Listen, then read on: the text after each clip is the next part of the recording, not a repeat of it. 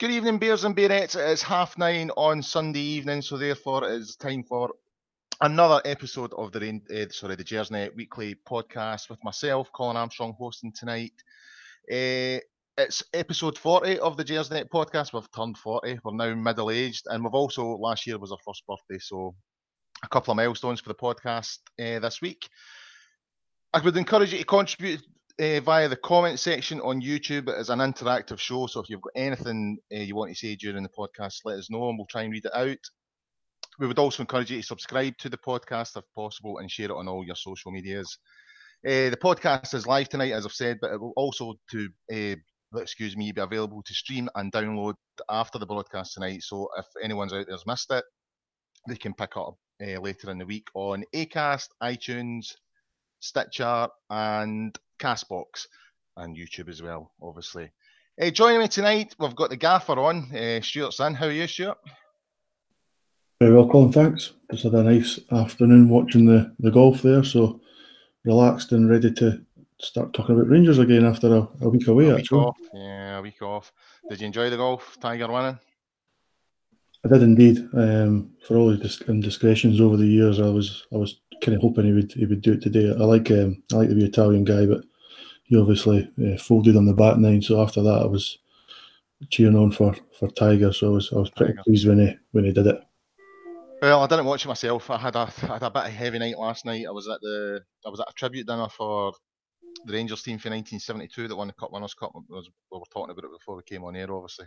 So I just had a sort of relaxing Sunday myself. I went out for a wee walk and then watched a wee bit of the Liverpool-Chelsea game. So I'm also suitably relaxed and ready to talk about Rangers after a week of not having any Rangers. Also joining us tonight is Christine Somerville. How are you, Christine? I'm good, thanks, Colin. You had a good weekend? Quite quiet. I've been doing a wee bit of work, but on the whole, just relaxed and sort of missing the Rangers, and glad to be back on the podcast again. It's always a bit what's the word? It's a bit shite, isn't it, when there's no Rangers at the weekend? You know, you're just sort of twiddling your thumbs a wee bit. Although, as I said, I got a wee bit last night. Got my photo with the Cup Winners' Cup and all the rest of it. Got to meet 9 of the players from that night. Willie Matheson couldn't make it last night. I think he's on holiday. And obviously Sandy Jardin's no longer with us anymore. So, I got to meet 9 and 11. So it was a good night. There was lots of stuff going on and it was good fun. And I got my jersey signed as well. I've got a replica of the 72 jersey. So that's signed now and up the stair in the boys' room. So, yeah, good stuff. So that sort of replaced my Rangers fix for the weekend. So, quite enjoyable. Anyway, talking points for tonight. Obviously, no game to talk about, so I thought we would look at some of the stuff that's come out this week in the papers and stuff like that, and also it's something we've been looking about doing for a while. We were going to do a sort of personal memories from, our own Rangers personal memories. So first game attended, cup final, all that kind of thing. So we'll come on to that later in the show. But first, I thought we would look at sort of some of the stuff in the paper this week. I'll come at you first, Stuart. There's been a few talks this week in terms of the papers around players that were being linked with. The main one this week has been John Souttar at Hearts. I have to be honest, I've not really seen enough of the boy to comment. What's your views on this one? I know the Jambos highly rate him, and he was very highly rated at Dundee before that. So he's definitely done well. I think he's been capped for the international team now as well, hasn't he? Or he's certainly been included in a squad or two. So he's certainly got a good pedigree. Probably still a bit raw. It's interesting because he's more a sort of ball playing centre half, right-sided. Just signed a new contract for Hearts, a 3-year extension in January there. So I'd imagine they'll be wanting serious money for him. I don't know, 2 or 3 million, which is quite a lot for a guy that's still got a bit of developing to do. I mean, on the other hand, you've got somebody like Scott McKenna. I mean, clearly Aberdeen are looking for sort of 5 million mark, which I doubt they're going to get, to be honest. The good thing for McKenna is he's left-footed as opposed to Souttar, who's more sort of right-sided, and obviously McKenna's more physical, probably a bit more suited to the Scottish game than dealing with the sort of aerial threat teams and the physical side of it. So I think it would be more a surprise if we weren't interested in these players. the problem you've got, as usual, is dealing with Scottish teams can sometimes be problematic, especially when they're the sort of the cream of the crop, if you like, and obviously McKenna's sort of cemented his place as a sort of first choice Scotland centre half. So I don't know if you want to pay serious money for these guys. At the same time, I mean, you're not going to be able to afford the guys in England. So do you look further afar to Croatia? We've got Katic last year, who's again he's done well, but he's still quite raw himself. So it's debatable. I'm not very sure on myself. I think I do like the look of him, but as always, I guess it just comes down to what we're willing to pay. Christine, do you know enough about this guy in terms of to form an opinion? As I said, Frankie seems quite informed there, and I've genuinely, because I don't watch sports scene that often, the only time I would see this boy is when he turns up at Ibrox, you know, to play for Hearts. I don't remember him standing out any time I've watched Hearts this season, but you know, I could be wrong. Have you got any views on him as a player? I don't have really, Colin, because I tend to I don't watch sports scene at all now. I only watch Rangers, and when I say I watch Rangers, that includes the Rangers players. So I'm kind of one of these people. If somebody is having a really good game against us, you don't notice it? I don't actually notice them. I'm a bit like that. I'm more interested in what our players are doing to notice. Obviously, if somebody was, you know, maybe scoring a hat-trick against us or something like that, not that would ever happen, but, you know, I would maybe notice them, but I don't generally look at players from other teams, unfortunately. I'm probably guilty of thinking, you know, if somebody was playing well for the opposition, I would think the person in our team that's playing against that person was having a poor game. Yeah. Rather than saying, oh, boy, that boy Suter looks quite good, you know, Absolutely. I'd be saying, what's going on? You know, how is Kent no cutting him out? Or, you know, I'm a bit like that. I'm quite, internal when I watch the games. I tend to focus more on Rangers than anyone else. So, yeah, I'm kind of with you on that one. I've also been linked to Greg Stewart again. Now, I do have an opinion of him. I thought any time I seen him with Kilmarnock, especially, I thought he looked a decent player. Would you like to see him coming to Ibrox, Christine? Not sure. Again, I haven't really seen enough of him to comment on that. But we need to be very careful here. We can't just keep bringing in players. Players have to go out the other way. And, you know, do we need more midfielders? I don't know. I know I saw an interview before we came on air tonight. I watched the interview with Stevie G, and he was commenting on the squad, and he said, basically the sort of, roughly paraphrasing here, he was sort of saying that of the group, some have joined in what he's trying to do, you know, and they're coming along for the journey.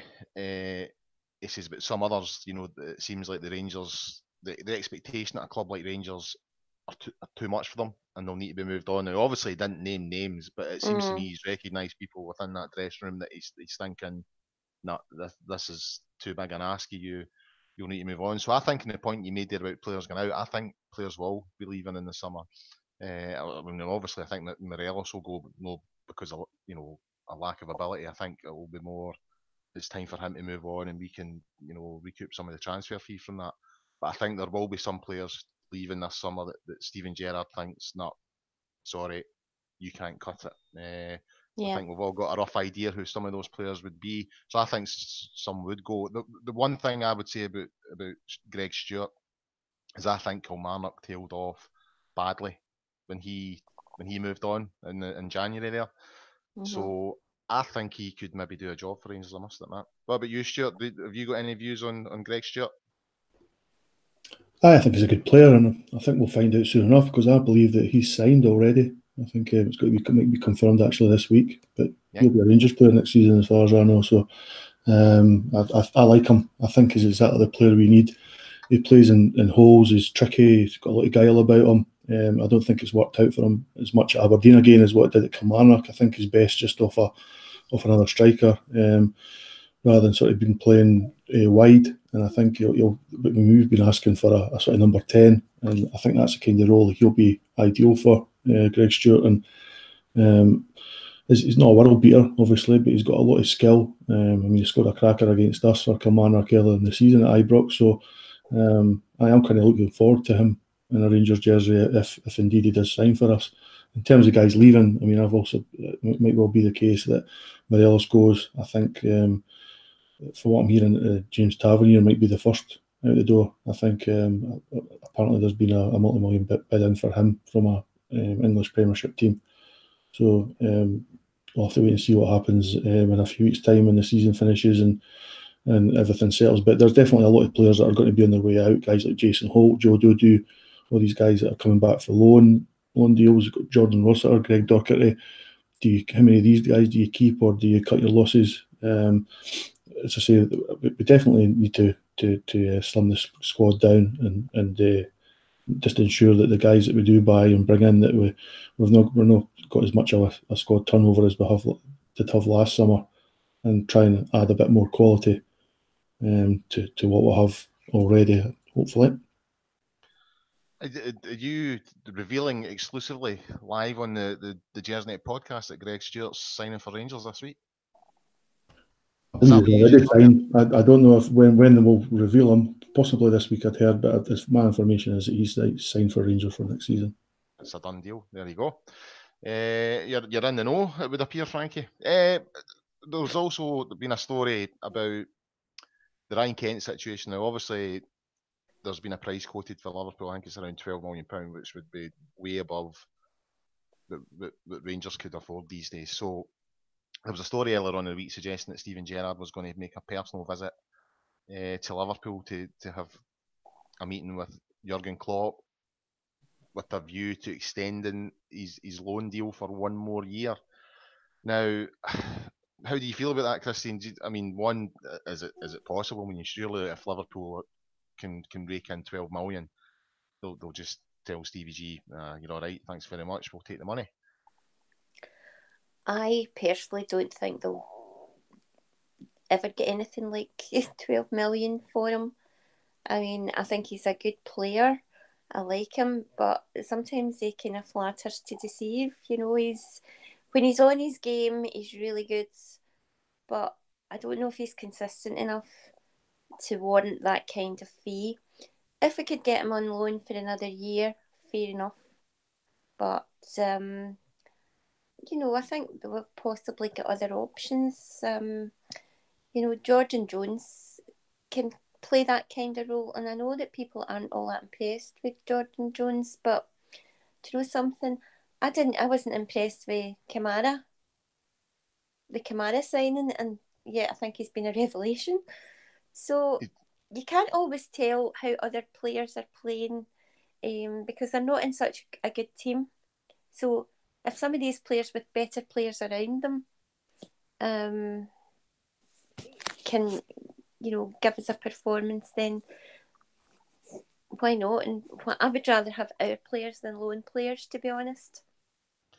That's a valid point, actually. I would take that. I mean, I've found that with the centre half situation, I've sort of queried as to why, you know, Katic was sort of taken out the side and put in with Worrell. Now, Worrell, he's done okay, you know, but I'm with you in that front. I'm thinking, well, why not just put our player in there and make sure that he's, you know, getting game time and all the rest of it, rather than developing a player for another club. You know, if Worrell goes back after this season, you know, he's got X amount of games under his belt at our expense, but we don't gain the benefit of that. Nottingham Forest do. So I get that point.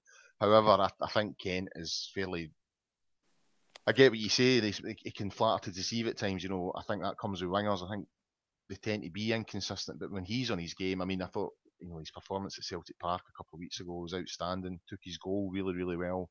Caused them problems all game. You know, probably our best player on the day, I thought. I think if we could get, you know, if he can play at that sort of level 70% of the time he gets onto the park, then we're getting a good player for another season. How do you feel about Kent, Frankie? Do you think it's worthwhile extending it by another season? I think it'd be ideal if we could get him on loan for another year, to be honest, because I'm of the same opinion as you guys. I think he's a very good player. He's inconsistent. He's still young. That's fine. I think that's to be expected. So I definitely wouldn't want to be spending upwards of £5 million on him at this stage. It might well be the following year. I think that's when he's possibly out of contract. Then there might be a deal to be done in that sense. If he's proven himself over another season, then you might think it's worth spending big money on. But again, I think what Christine said a few minutes ago, that if Liverpool get a good offer in the summer, and the likes of 10 million pocket change for a lot of English teams, especially higher championship sides, a lot of teams will have their eye on them. And if Liverpool are not that hard to deal with, and I doubt they will be, because let's face it, he's not Liverpool quality at this stage in his career. So I don't think Liverpool are going to do us any favours. They're not interested in themselves, and the guy will go on a permanent transfer somewhere. We've got plenty of options though. If we can't get him again, Christine mentioned Jordan Jones. I think he's actually done quite well in the time I've watched him. I'd hope he would improve alongside better players. We've got Greg Stewart, if indeed he signs. Then if we can get Jamie Murphy back fit again. And obviously we've got Eros Grezda as well if he stays beyond the summer. So there's certainly plenty of options in that kind of position. So it's just a case of the manager making sure that the system works and that these players fit into the right system, and they're complemented by 3 or 4 really top quality players. And to be honest, I don't, as much as Kent's been probably one of our key players, certainly since the turn of the year, I don't think at this stage is a real standout enough that I'd want to spend what would be an awful lot of money on him, to be honest. Ronald de Boer was in the paper this week, Frankie. Obviously Ajax are having a really, really good season this season. They're in the sort of quarterfinals of the Champions League. Surprised everybody. And he was sort of saying that Rangers, maybe sort of agreement with Christie was saying earlier on, rather than going down the road of loan players and all the rest of it and buying in players, that we should revert to youth and, start producing young players and bringing them through and getting them in the team early. And citing Ajax as an example, because that's what they've done, and they got to a UEFA Cup final or a Europa League final as it is these days. I think 2 or 3 years ago against Man United. They're obviously in the quarterfinals of the Champions League this year, and they're sort of taking everybody by surprise at the sort of level of their performances. I can hear where Ronald de Boer is coming on this, but my biggest fear, the case I always go back to is Danny Wilson. When Danny Wilson first came into that team, I thought he was an absolute revelation. 17 or 18-year-old at the time. How many games did he get? Maybe 20 games, 30 games. And Liverpool came in and went, thank you, we'll take him. So if you have X amount of players in your team, if you're going down the road of youth development, you're putting loads of young players in your team, are you not putting yourself in a position where if they do hit the ground running, your team's going to get dismantled at the end of the season? I think that's the case. It's definitely the risk with doing it.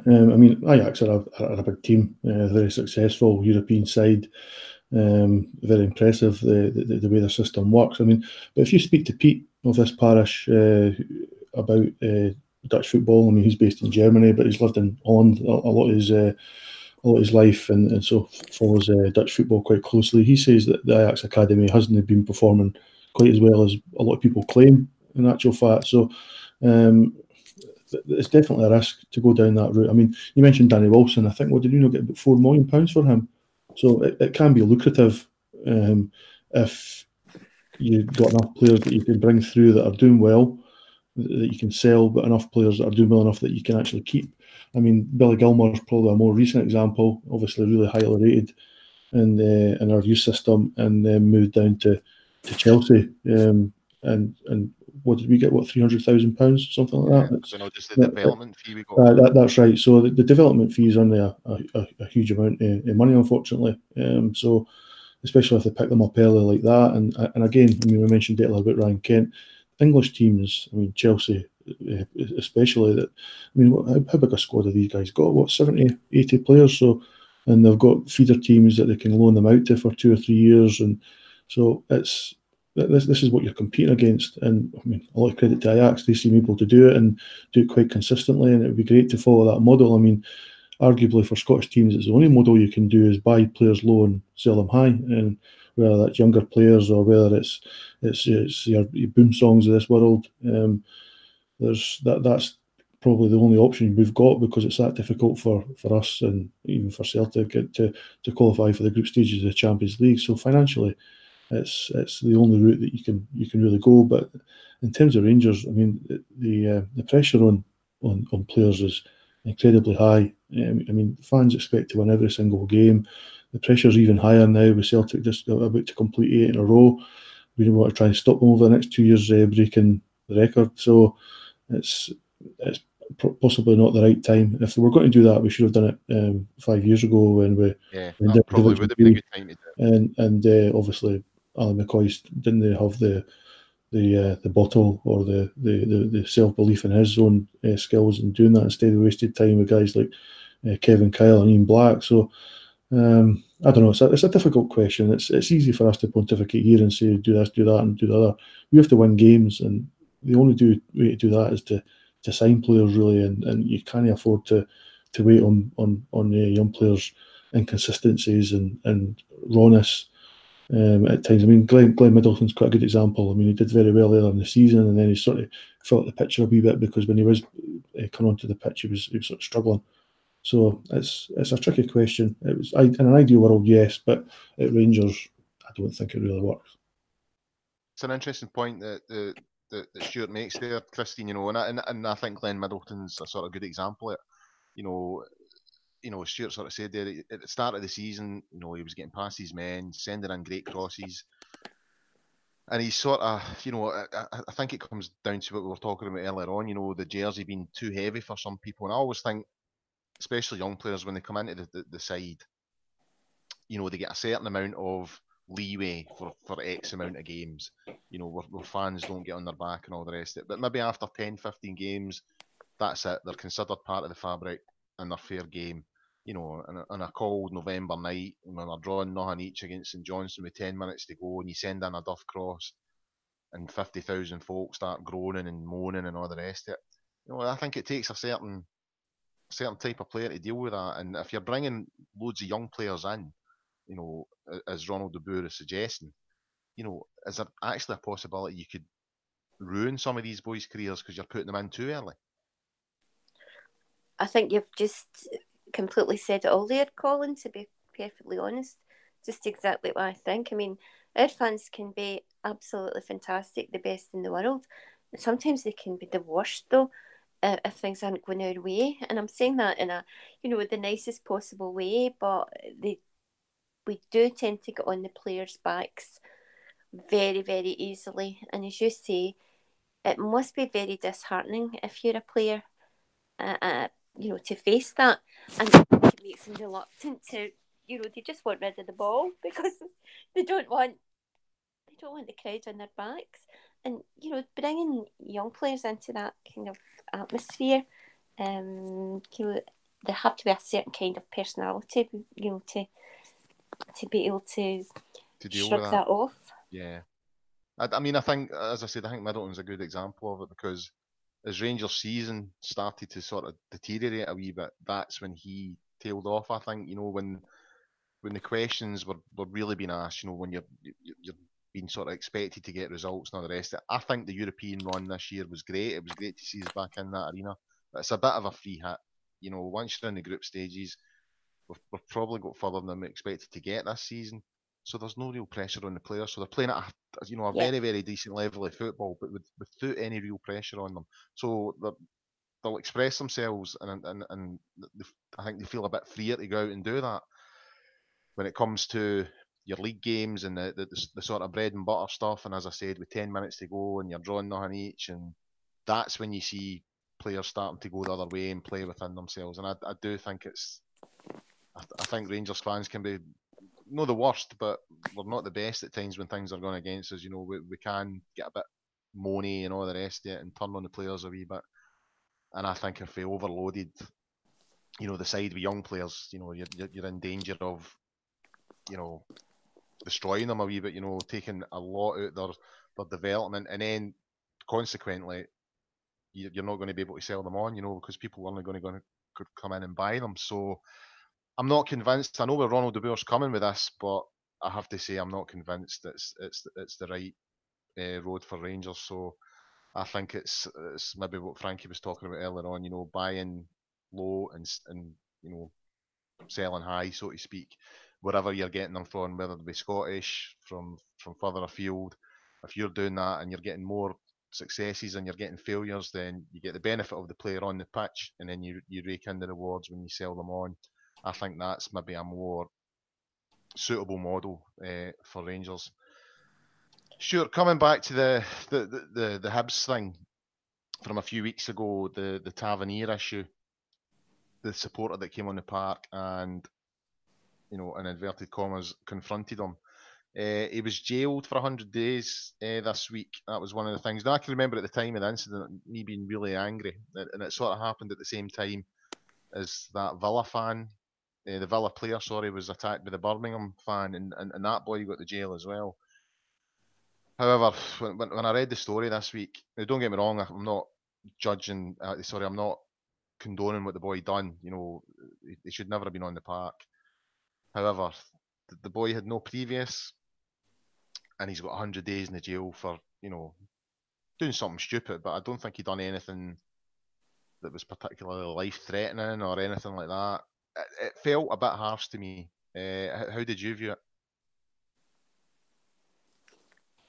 I think it's a deterrent, Colin. I think it's as simple as that. There's been a lot of media attention based on supporter behaviour in recent months. Obviously, there's been a lot of stuff thrown for stands, and we've had Tav now had stuff thrown at him, and obviously this guy had a go at him a couple of months back now as well. So I think the Scottish judicial system had to be seen to be doing something, and I think this guy probably drew the short straw.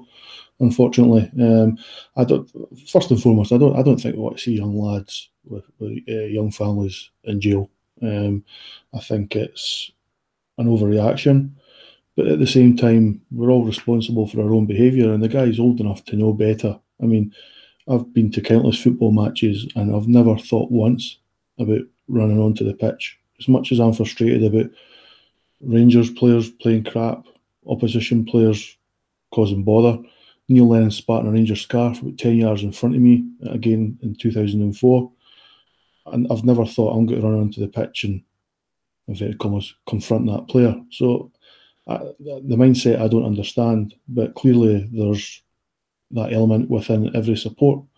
So, I mean, our supporters aren't perfect in that sense either. So it's that point of view that makes me think I don't want to see people jailed for it. But at the same time, if we want to stop this stuff going on, then eventually you have to say enough's enough. And as I say, I think unfortunately this lad, he took a risk and he's got to pay for it with some jail time. I doubt he'll spend 100 days.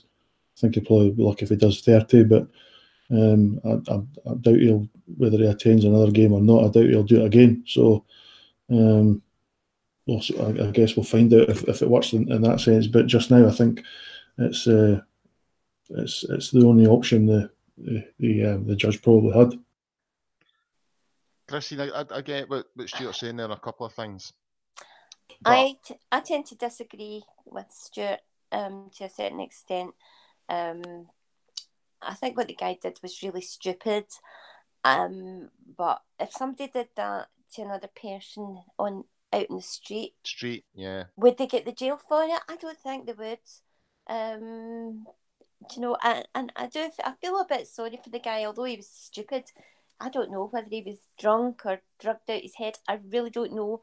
But 100 days in jail, I think that's pretty steep. I think a good fine would have been quite sufficient in this instance. And surely, I mean, I understand what Stuart's saying there, that the judges are looking for a deterrent because it's been in the spotlight recently, and I get that. There has been some incidents this year that we obviously don't want to see repeated. But surely, stuff like the pyro stuff, firecrackers, getting thrown in. I'm sure Stuart said previously he was at an Old Firm game, and when Celtic scored a goal, the firecracker came into the home end and went off and all the rest of it. Surely that's endangering, or more endangering than somebody coming on the park. And, you know, and I know he raised his hands and all the rest of it, but I just felt there must be better examples out there that they could have made an example of rather than this boy, especially when you consider he doesn't have any previous record at all. And I genuinely think it's, for all football fans, it's a bit of a worrying road that we're at the start of here. You know, if this is how it's going to be, I think it's a concern. If I'm being honest. I mean, to be fair, if it stops anybody else from running onto the field and doing the same thing, then fair enough. The guy's just obviously been a bit unlucky. But I don't know. As you say, the pyro stuff, they don't really seem to be able to pick out, you know, who's causing that. They'll know the area that it's coming from, but that to me is much worse. I think that I what think the that guy sort of did. As behaviour you is worse. say, Yeah. it's potentially life-threatening. I don't know. That's maybe been a wee bit too Over dramatic. Yeah. Thanks for pulling me out of spot there, Colin. But you know, I just think why can't we all just sing and be happy and, you know, sing our songs and that's it without all this, you know, additional nonsense? I think as well, there's something that isn't getting brought into this debate, and it's how many times these occasions are happening involving Rangers. And I don't mean, you know, in terms of our supporters being involved. I mean, our players being at the, you know, Tavernier's been involved twice now in the space of 3 or 4 weeks. You know, we've had incidents in the past with Lee McCulloch, you know, also at the Motherwell game, got a flagpole shoved in his eye and all the rest of it. The fact that that's been ignored worries me a wee bit, because to me there seems to be a link. You know, whenever Rangers are in town, there seems to be this feeling that, you know, we're fair game. Do you know, Colin, I think you need to look back as well at the cup final against Hibs, when all these Hibs fans were allowed on to the playing surface and came right up to the Rangers end, and not a thing, no sanctions, nothing. Well, I would argue that some of the boys that came on the park that day, I mean, obviously Lee Wallace was on the receiving end of it, a few others were as well. I would argue that some of the things that happened that day were far worse than what happened with the Tavernier incident, but I don't recall there being any jail time dished out at that particular point. No. I get the point that Stuart was saying earlier on, was, you know, because these incidents have been reoccurring and they're sort of in the spotlight, that somebody had to be made an example of. I get that. I'm just a wee bit concerned that it was a guy who had no previous convictions. You know, he's not done anything wrong previously in life, and he's made a mistake, and it's been a costly one, but I don't think it needed to be as costly as it was. No, I agree. But if it stops all this talk about strict liability, then maybe I'm in favour. Well, we'll see how that goes. Right, we'll wrap this wee section up now. Final thing that I've taken out of this week. Stuart, did you see the video posted on social media of various squad members on the drink at the Player of the Year do? I caught that yesterday when I came back for holiday. I couldn't stop laughing. It was hilarious. It really was. I believe there's a few, the green and grey, offended by it, but these guys won't go out very often and get in a state like that. It's probably because they didn't drink very often that they ended up absolutely steaming. But it's I've no problem with it. It's not as if we had a game the following day. In fact, we had a 2-week break, so it was good to see the players out and enjoying themselves. Is there not?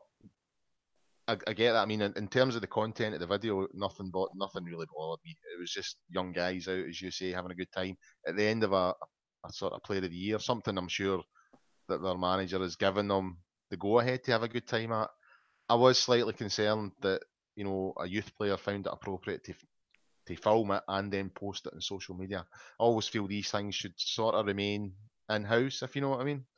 Oh, I'd agree with that. Definitely, I think the lad probably shouldn't have done it. and I'd imagine he probably got the hairdryer treatment for Gerrard the following day when he found out about it. It's nowadays it's not a done thing to video people. It's certainly not without their permission. I know when they're steaming. So, but it's happened, so there's no point in trying to gloss over it. I mean, as long as they're not doing anything silly or offensive, then I didn't have a big problem. I mean, I like a drink myself, so if then again, I'm not get that perfectly, so I'm not going to sit here and say they shouldn't be doing that, this, the other.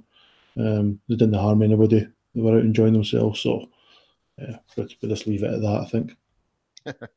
Right, we'll move on to the Rangers memories then. That's us, we've covered the week. So we sort of suggested a wee while ago on the forums that this would be something worth looking at, going through everyone who contributes to the podcast and asking them a few sort of standard questions about the Rangers memories. So we've got a few questions tonight. So I'll come to you first, Christine. Your first Rangers game, what was the first game you ever attended?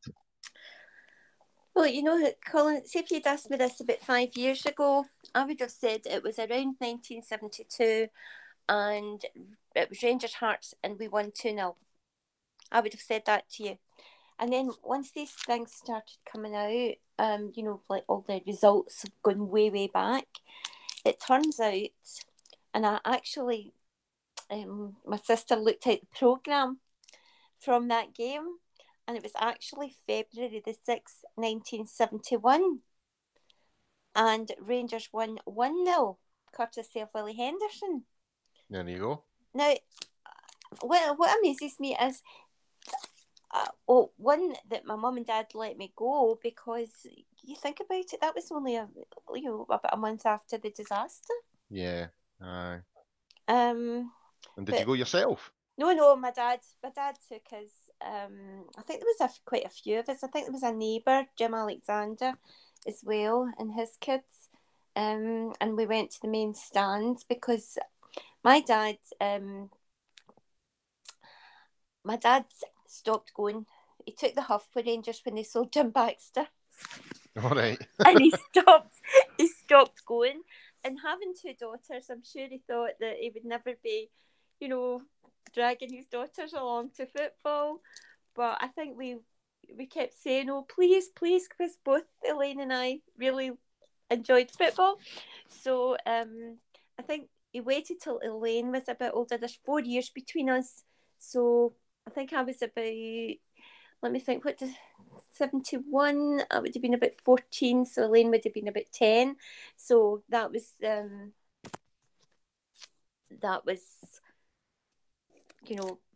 what took us along to start off with. But there you go. February the 6th, 1971. I wasn't even born, Christine. I don't want to make you feel old there, but I wasn't even born. What about yourself, Frankie? Where were you? What was your first game? I wasn't born then either, Christine. Oh, sorry. No, my first game was Rangers 2, Hamilton 0 on the 17th of January, 1987. Is this the game that Roberts and Ian Durrant got sent off? That's exactly that game. I remember that game. And when we talk about coin throwing, there's a good video on YouTube. Yeah, they introduced a tunnel after that. They made the long tunnel. Yeah, that's right. It was Andrew Waddle was the referee, and I think the only thing I never seen thrown at him was a coconut. So really got the treatment. So that was my first game. It was 2 weeks before they beat us in the Scottish Cup. So I'm glad they went to that game rather than the Scottish Cup game. One. Yeah. So I just turned 10, so I think it was probably for my 10th birthday. I went to a couple of Scotland games, but first before I went to Ibrox, I think. Anyway, so it's that's the first game I can remember going to. So enough, or coincidentally enough, I went for a job interview when I was 16, so about 6 years after that, just at a research company, and Andrew Waddle was the one that was doing the interview. All right. I can't remember if I mentioned I was a Rangers fan or not, but I got offered the job, but I didn't take it. So, see, I've heard. I don't know how true they are, mind you. A lot of these things could be a lot of nonsense, but I've heard some pretty bad stories about Andrew Waddle and his views on Rangers.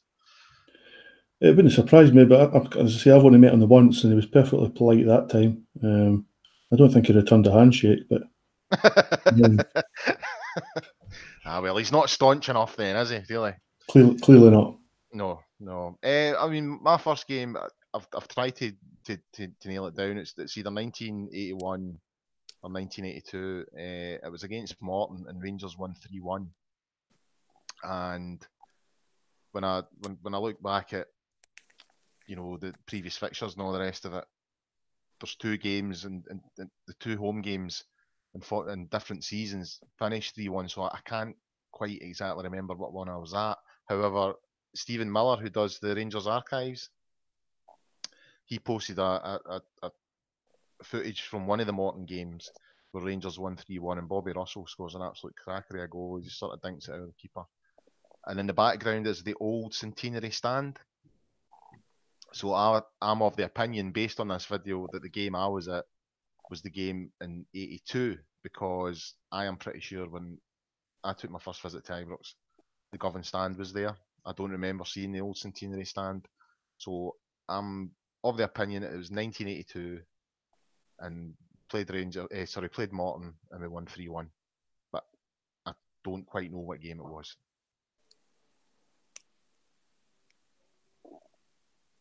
Right. First game attended has been dealt with. Christine, what was your first cup final? We'll see before you make me feel even older. Oh, Christ. I'm just having a wee look at this programme from 1971, and the price of it was £1. So that's 5p to all you people that don't know what 5p? a shilling was. Jesus. Incredible, isn't it? And how much would that be today, though? Well, it's about £3.50 for the programme, isn't it? Well, see, what I do sometimes, I've kept a lot of old tickets, right, for like when I was going to games in the 80s and stuff like that. And the entry fee is like £2 and stuff like that. And if you go online, you've got the inflation calculator. So you put in the price based on the year that you bought it, and it tells you what the price would be today. And when I put in the price, for, you know, some of these tickets that I went to games in the 80s, you know, it comes up at like, it's equivalent to like £12 for today. So it shows you that the price of football has risen above the rate of inflation. You know what I mean?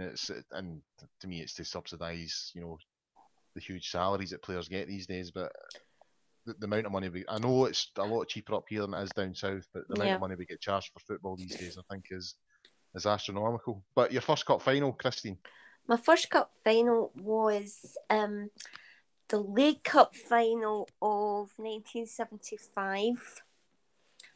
We beat Celtic 1-0 and Alec McDonald scored with a diving header. Yeah. I was speaking to him last night, actually. Yeah, lovely Me and guy. Doddy, we go way back we go. Yep. And we then, obviously, we did the treble that season. So, 76, the Scottish Cup final, we beat Hearts 3-1, I think it was. Yeah, 3-1. And we scored before 3 o'clock. That's right. Derek Johnson scored in that one. So, you know, it was a great start to me starting to go and watch Rangers. I got my first season ticket in 1974-75. I actually won it in a competition in the Rangers News. Would you believe? There you go. Do you know I used to write for the Rangers News, Christy? I know that. I know. Did you know that? Small world, isn't it? It is. It really is. It was a competition. It was something to do with, I think it named 4 players, and you had to say which one was from Glasgow. And I wasn't sure. And was it Alec McDonald? No, it was Alec O'Hara. Do you remember him? Right. Do you remember Alec O'Hara? I can see his face. I don't remember. Yeah. I'm too young to remember him as a player, but I can see his face. I think he was from Castlemilk. Well, is Alec McDonald not for Castlemilk? I don't think he was one of the options, though. Yeah, see. I'm sure I was speaking to Alec McDonald about this last night. He was definitely for Castlemilk. But it wasn't him. What about yourself, Stuart? What about you? Your first cup final? What was the tournament? My first cup final was the CIS Cup final of 2003, or certainly League Cup final. I can't remember if it was CIS then or Coca-Cola. I'm not very sure, but that was the game where we beat them 2-1. Hartson missed the penalty. That's the penalty. An injury I time. wasn't at that game. That's a It good was, I had a good do. It was just me and my wee pal Johnny. We went through it, and he was actually, my wee pal was ill, but we ended up having to walk back into the centre of Glasgow after the game, and I was quite keen to partake in a libation or two. But with him being ill, he wasn't so keen. But the problem we had was we walked through it. I didn't really know Glasgow very well, and they're doing still didn't, to be honest. And we walked through the Queen's Park and back towards the centre of Glasgow, and every single pub seemed to be celebrating St Patrick's Day, which was that weekend. So we were unable to actually get a pint anywhere until we got back into the centre of Glasgow. But that was my first cup final. Were you walking down Victoria Road? I've no idea, mate. It was. I just remember it was a beautiful sunny day. It was great. Obviously, we just beat Celtic. I think we played really well that day, but Lennon got sent off towards the end, and I think we sort of sat off them a wee bit and tried to hold on to the lead. And obviously, Amoruso sort of dived into the back of Hearts and gave away the penalty. In fact, I think it was Bobo Baldi, wasn't it? So, and gave away the penalty, and fortunately, the big fat ginger Baldy missed it. Yeah, I wasn't at that game, but that's a decent cup final, I must admit, to say that was your first. My first cup final was October 1987, Rangers 3, Aberdeen 3, the League Cup final, and we won it in penalties. And I dogged the school. I was 13 at the time. I dogged the school to get tickets. So I dogged the school to go through it. Like, I think I got the train at 7 in the morning to Falkirk through to Glasgow to get me and my pal 2 tickets. And on the Sunday, the 2 of us arrived without a clue how to get to Hampden. I knew how to get to Ibrox, but I didn't have a clue how to get to Hampden. So a sign of the times, I suppose, we jumped in a taxi with 2 complete strangers, which when I look back on, I was 13 at the time, was probably not the cleverest thing I've ever done in my life. I mean, if my boy came in the new at the same age and said, "Oh, I shared a taxi with 2 strange men today," I would be asking questions. So we got the taxi out. It was my first real experience of the terraces, because obviously I was just sitting down at Ibrox, and when Davy Cooper scored that free kick to make it 1 each, I shat myself. The swaying, the pushing. I mean, when it all settled down, my mate had gone. He was like 70 yards to my left. It was just carnage, absolute carnage. But it was a good day, and I just remember it being really, especially when it went to penalties, it was just so nerve wracking. I couldn't deal with it at one point. It was getting that bad. But yeah, fond memories of it. Fond memories. Right, sure. Your first Old Firm game. What was that one? Don't say it was a CIS Cup. No, it wasn't. It was a few years previous to that, 6 years. It was the game we beat Celtic 1-0 in 1997, and it was Richard Gough that scored it. I think it was his first goal back after he'd returned from the USA to try and get us to 10 in a row, which obviously we didn't quite make. I was in the club deck that day. Right, well, I think it was a club deck I was in. I didn't make a lot of games when I was younger, because I used to play a lot of football myself, as you know. So at that time I was on loan. I was playing for Hutchie Vale under 21s, and I think our game got cancelled for some reason. I think our team never turned up, and our manager at the time, he had a season ticket, so he says to me, do you want to go through? And I'm sure it was really quite, like, it was about an hour to kick off, and I just passed my driving test that year, I think, actually. No, it couldn't have been. Must have been a few years before that. But I remember absolutely flying through to Glasgow and almost getting stopped by the police. There was a police car, a Range Rover came up in front of me, and I thought, oh, here we go. And at that time, I had a message thing in the back, and it just told me to slow down. So I got away with that. And then I got to Ibrox, and at that time, so late 90s, I hadn't been to very many Rangers game at all. As I say, because I played myself every Saturday, so I didn't really get a chance to go to football. So I thought, where the hell am I going to get parked? So I just headed straight for the stadium, naively thinking I'd get parked right outside. And funnily enough, I did. I got parked right just off the Copland Road, just at the primary school. And I don't know how I managed to get the space. And I got in just before Gough scored, actually, because I think it's quite an early goal. And it worked out quite well. So that was my first Old Firm game. What about you, Christine? First game against that shower? My first game was in January 1975. Were you guys born then? I was just coming up for my Right. second birthday. I Aye. was just a glint in my mum and dad's eye. Aye, get it up, you. These youngins. No, I mean, bear in mind, Celtic were going for 10 in a row that season. Right, And, right, okay. we had to stop them, and New Year's Day game.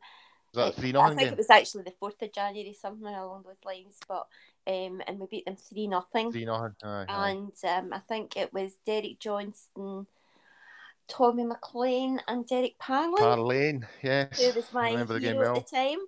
And what I can remember from it, well, I don't really remember. I mean, I'm lying here because I've just been watching it to remind myself. Was the state of the pitch? It was Yeah, an absolute mud heap. It really was awful. And but we beat them 3-0, and that went a long way to deciding where the league flag was going that year. Well, I remember, must have been about 20 odd years ago, Rangers brought out remember when they used to bring out the videos? Mm-hmm. And they brought out, it was like greatest Old Firm wins and all the rest of it, and it was essentially John Gregg and Derek Johnson and a couple others sitting in the Argyle house, looking down onto the stadium, chatting about, their favourite Old Firm games. And that game came up, the 3-0 game. Mm-hmm. And it's funny you're talking about the park, because me and my pals, I'd have been about 18 or 19 at the time, right, sitting and watching it. The minute the footage came up, the two of us were like, look at this, look at the state of that park. You know what I mean? It was just like a ploughed field, you know what I mean? And, you think players now wouldn't even consider playing on a surface like that. It just shows you. No, I think there's an argument to say they were no more skillful, but they certainly had to deal with more than what the modern day player has to deal with in terms of surfaces and stuff like that. When you hear boys moaning about artificial surfaces, show them a video of that. You know what I mean? It's like this is what they used to play on. You know what I mean? There wasn't a bit of grass anywhere. It was just a big pile of mud and divots and all the rest of it. My first Old Firm game was 22nd of March 1986. Rangers 4, Celtic 4, and it was quite an introduction, I must admit. At one point, Rangers were 3-1 down. Celtic were down to 10 men. Who was it that got sent off? Was it McGugan? Can't quite remember. But Celtic were down to 10 men, but they were 3-1 up. Tommy Burns scored just after half time. And I thought, that's it. And I'm sitting there thinking, first Old Firm game's a defeat. And then within 15 minutes, we turned it around. We were 4-3 up.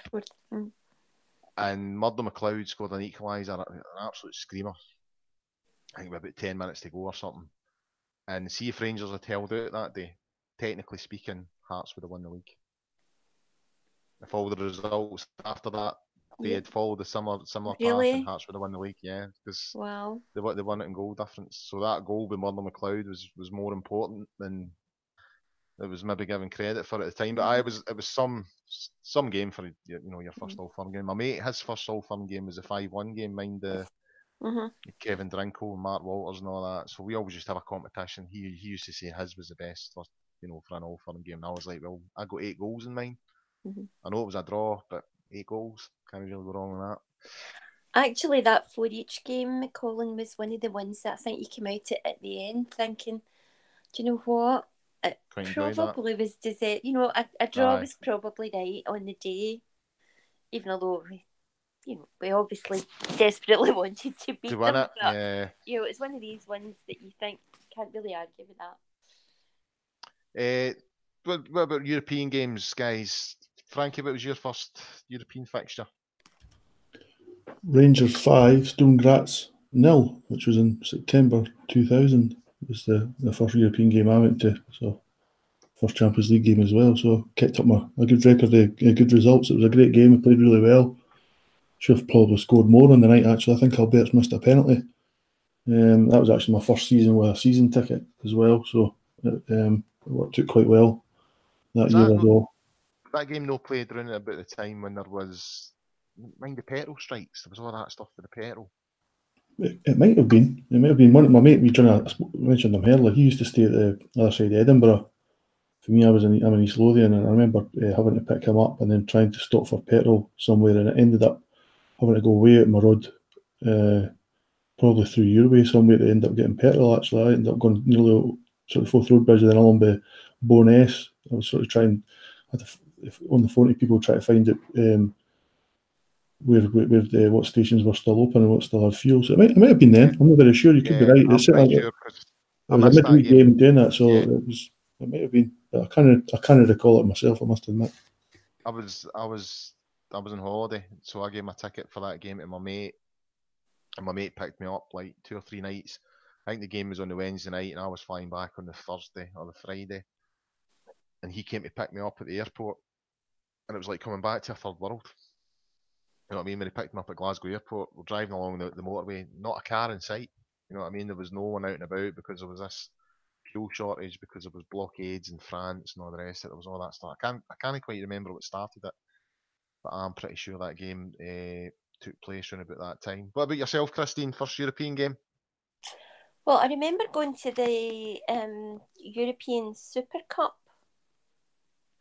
final between us and Ajax. Oh, that's a decent game, aye. They had won the European Cup, and we had won the Cup Winners' Cup.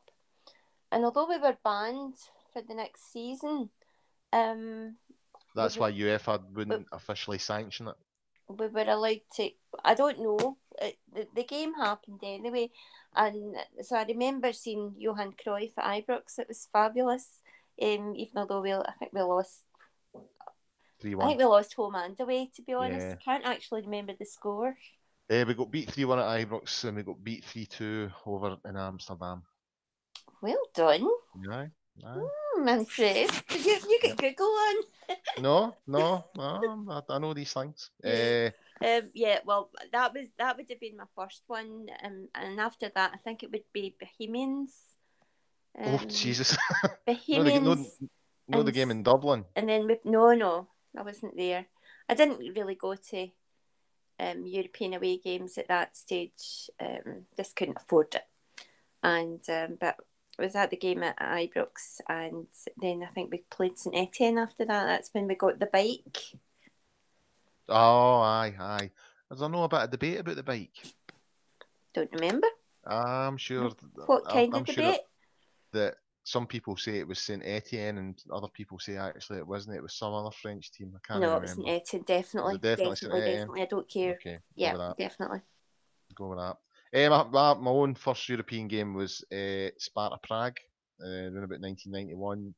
Stuart McCall scored twice. We'd lost the first leg 1-0, and Stuart McCall scored twice, and we were through with a couple of minutes to go. And Scott Nisbet scored an own goal, and that was that.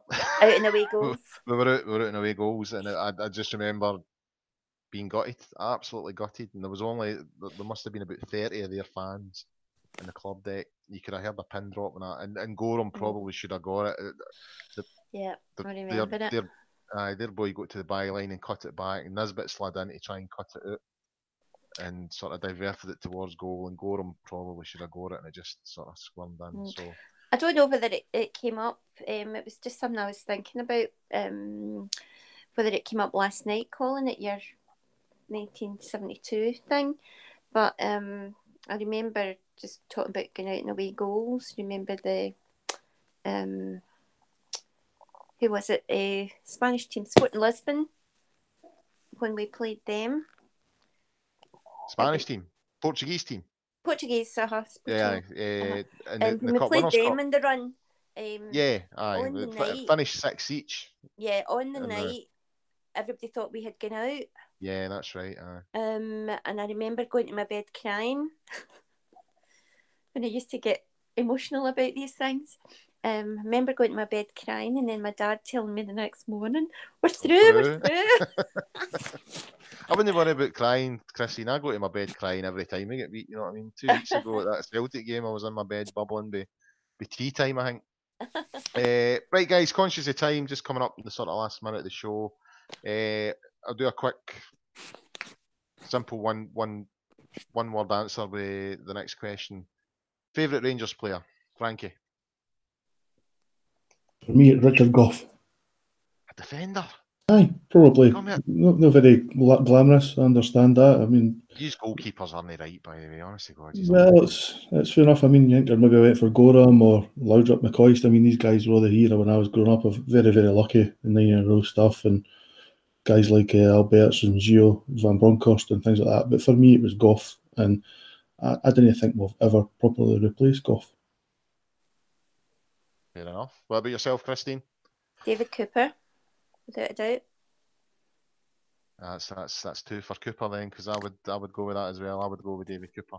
I just and it wasn't just he's obviously had a lot of ability and all the rest of it, but I just thought he was a really humble, down to earth guy.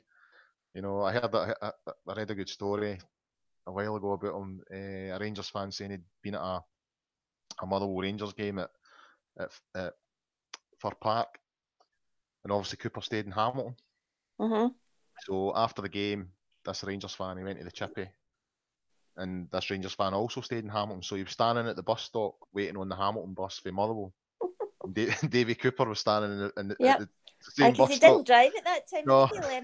I think he learned later on. But later on, so he was standing at the bus stop waiting on the Hamilton bus with a bag of chips. He'd also been at the same Chippy as well, and I just think stuff like that. I must admit, I quite like stuff like that. So that's two for Davy Cooper and one for Richard Goff. We'll see who pops up with the other contributors, who they say their favourite player was. But I think that's probably time to call it, guys. It's conscious we've been on here for an hour now.